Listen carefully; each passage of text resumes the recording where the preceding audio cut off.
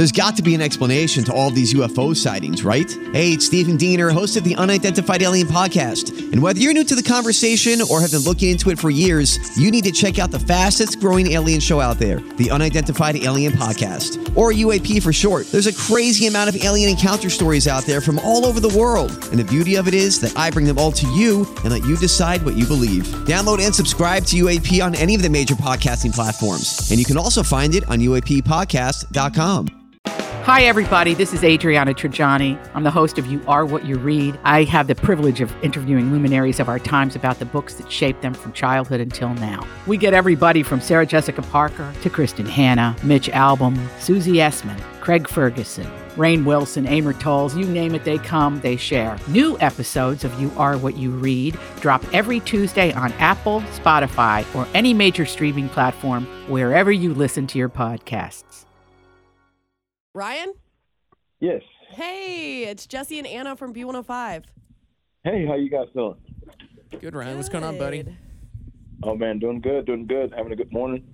We're having a good morning. It's raining here. It's St. Patrick's Day, so it's raining St. Patrick's Day, and about 3 people have said, "You're not wearing green today." I'm not wearing green either. Yeah, I just don't care. I don't. Do you care about green on St. Patrick's Day, Ryan?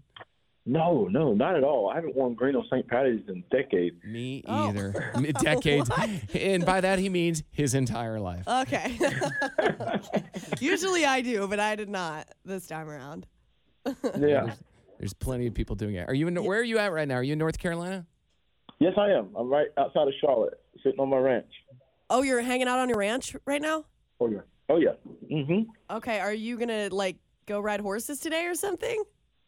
Well, it's raining here a little bit, too. I rode all day yesterday, but I have a lot of interviews and stuff. So, since the show, my schedule's been all over the place. Yeah. I saw where you're from. Sorry to cut you off, man. I saw where you're from. Ryan, do you listen to country music at all? Love country music. Yeah. Luke Combs is from that area.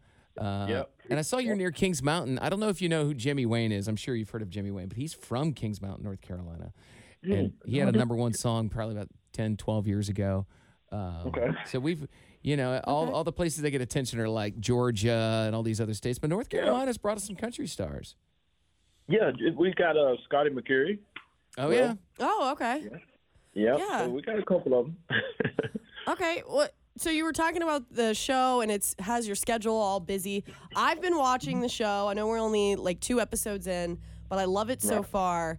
And the point is you trying to find love. I guess, you've made it. You're what, 32? Yes, 33 now, but I just turned 33 a week ago. Okay, so you're in your early 30s. You haven't found love. Have you tried all of the dating apps in the past before you did the show? Oh, yeah, definitely all the dating apps. I mean, that was a part of my life for, I don't know, probably 8 years. Oh, wow. But, I've had relationships in between that, and, they'll last a little while, and sometimes it's not the perfect match, and then, you kind of join back on a dating site, and it misses the authenticity factor, and you get a lot of the infatuation, but a lot of times you're missing that, that real deep connection that is that can last a lot longer. Mm-hmm. Yeah, no, that's what I'm going through right now with the dating apps. I just deleted all of them because I'm giving up on it. Oh gosh, here we go. She does this about every 3 months. Ryan. Okay. Right. Okay, so do you have? I mean, I know we're not sure if you found love yet on the show, but do you have any advice for single people like me, who we're still out here trying, we're still looking for love? Do you have advice? Oh yes, this is kind of like normal, I guess, but being patient was the factor for me. Keeping my standards high, well, not high, but keeping my standards in the top of my priority.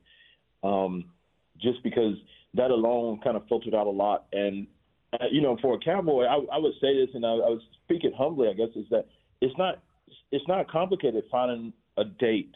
I think it's more so complicated finding that genuine connection. So I would tell people to keep their standards in the forefront, and then you just, you can filter through the infatuation and the short-lived connections for the deep ones. Ryan, the best thing I've ever heard somebody to say when it comes to dating, and they're a lot like me. They're like, listen, I'm not dating to find a friend. Dating is like an interview for a wife or a husband. And I'm like, 100%. Yeah. Yeah. Yeah, I'm not out to hang out with people. Oh, you'll meet somebody. You'll at least have a good time. I'm like, I don't have time for that. I need to get married and have children. Right. Yeah, and I think that's, we have the intentional dating, and then you have those that just date to have fun, like have someone around them. And, and people like to mess around, but they don't like to mess around with a bunch of people, so they'll date someone for a short period of time with no serious intentions. And then those intentional daters, I think that's the phase of my life that I was in prior to the show. I was entering that phase, and for guys, we spend so much time working on our lifestyle and getting our financial career set up so we have something to bring to the table. So most of our 20s is spent on building a career and becoming a valuable man in your eyes, your family's eyes, and in eyes that you think someone else would want to see. And so you spend that time doing that and playing around because you can't take too much too serious. And then you enter that phase where you kind of got yourself a foundation and you're just ready for more, ready to open it up, I guess. Okay, so on the show, I mean, you're a farmer and they bring in all these city girls. Do you think that opposites attract? Is that a true statement? Yes, I am. Oh. Well, I'll say this. I used to think opposites attract like wholeheartedly, but I started to learn what those opposites mean. Is I feel, I would say that most men look for understanding. So those girls that are from the city and everything, they don't have to do exactly what we do, but we do want them to understand who we are and understand what we do and what it takes to be with us. So that can't be too opposite. They would have to somewhat have that understanding, but as far as their lifestyle and the things that they do, definitely, because that opposite factor puts in that like interesting lifestyle. They're not so common that we don't have any interesting things to talk about and chat about. I mean, listen, this goes both ways too, because obviously you do have to have that. You have to have a person that's interesting enough that you yourself don't want to be 100% the same as that person from the city either. So that's interesting for you on the flip side of looking at that girl, be like, oh yeah, well, tell me about your life and what you do. You don't want to be exactly the same, but you do have to be able to relate and be willing to try to understand the other person and want to know more. You have to be curious. And, right. You definitely understand. Okay. Mm-hmm. All right, so what does your mom think about this whole thing? You with a whole bunch of women staying at your ranch? Well, okay, so my mom was on board. I've been single for a while, and my mom was like, she was ready for me to open myself up and find someone and take it more serious. So she was open for it. She was kind of excited about it. And then she kind of got a little nervous there, like in the middle of filming. She was like, based on like the way you're going to be portrayed, and then the reality of, wait a minute, the whole world's getting ready to watch you open up, be vulnerable, be emotional. So that kind of, because she has 4 sons, so she's a boy mom. Yeah, and so she's like, protect her sons at all costs kind of thing. And so that kind of kicked in. And then she, now she's just having fun responding to comments. Wait, are you getting negative comments? No, so many different variations of comments, and she is living in it right now. And a funny thing is, my dad didn't know. My dad found out during the Super Bowl commercial. I kind of hid it from him. Yeah. Whoa. Wait a second. Was that on purpose? Yes, it was definitely intentional. That is great. So, were you with your dad when he found out? Well, no, I was wanting to be with him, and I wasn't. And they played the first commercial during the halftime show right before Rihanna had stepped on stage. And he was like, he called me. And when he was calling, I was like, oh, snap. That's crazy. Wow. That's a huge surprise. Yeah, I saw the commercial at the Super Bowl. When I was watching the Super Bowl, my friends instantly were like, Anna, you need to sign up. Oh, my gosh. So real quick, when your dad called you, when your phone lit up and you picked up, what did your dad say? He said, is my son in show business? Whoa, man, that is a loaded question. The way he said that. Was he okay with it? Well, one of the reasons why I kept it from him is because I think based on his viewpoints, he may have pushed back against it at first. And then I was really excited to surprise someone. So, with it being my dad, I had to include my mom because there were women and I wanted her advice and I wanted her to communicate with the girls and stuff. And that was more, critical for her to be there and be a part of it. But not so much my dad. And my dad would call me and he would say, hey, you want to go fishing this weekend? And I would come up with an excuse. And he's only like 20 minutes from my ranch. So, yeah. And he's active in my life. So he's like, well, he called me one day. He's like, I'm over it. And I was like, what is it? He said, I haven't seen you in almost 2 months. I'm on my way to your house now. And he got here a day after we wrapped filming. Oh, you got lucky. Oh, my gosh. Wow. And you're like, yeah, all right. You're right. Come on over. As the final truck is pulling out. Yeah. Yeah. It's like, where are all these tire tracks from? Oh, my gosh. That's such a big secret. It was so big. And my ranch hands, they almost let it slip because my dad was like, man, y'all done a lot to the place. And they were like, the production. And they stopped. And he was like, what were they talking about production? And I was like, who said anything about production? Yeah, you're gaslighting your dad. Nobody, God. What are you talking about? Production? Production. Wow. That's crazy.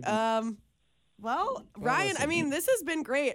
I just have to say, side note, I've started watching the show. You're my favorite farmer. I know. So little fangirl moment. I'm glad that you reached out because this was really cool. I was so excited. I came to work and I'm like, you guys won't believe who we're interviewing.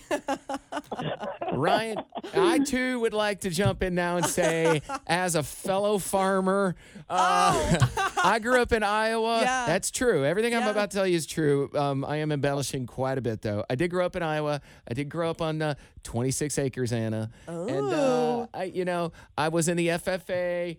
Me and my twin brother did not do squat with it. Our dad raised our cattle.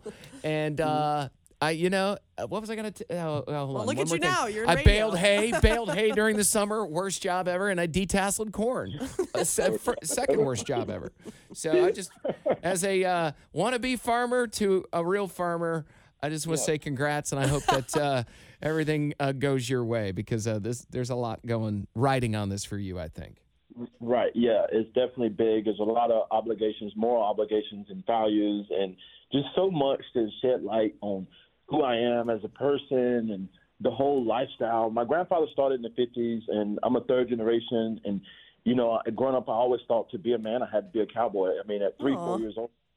Yeah, watching my uncles train horses and just cowboy up, Yeah. And I was like, man, that's a man. And that was my whole image. And I was like, to make my grandfather proud and to, what I think represents, I needed to be a cowboy. So, like Toby Keith said, I had to run the rope and ride. Should have been a cowboy dad. Yeah. Ryan, this reminds me of when my twin brother and I sang the national anthem at the rodeo in Iowa back in the day. Oh, my God. Okay, And Jesse. we You're done. mutton busting was always my favorite.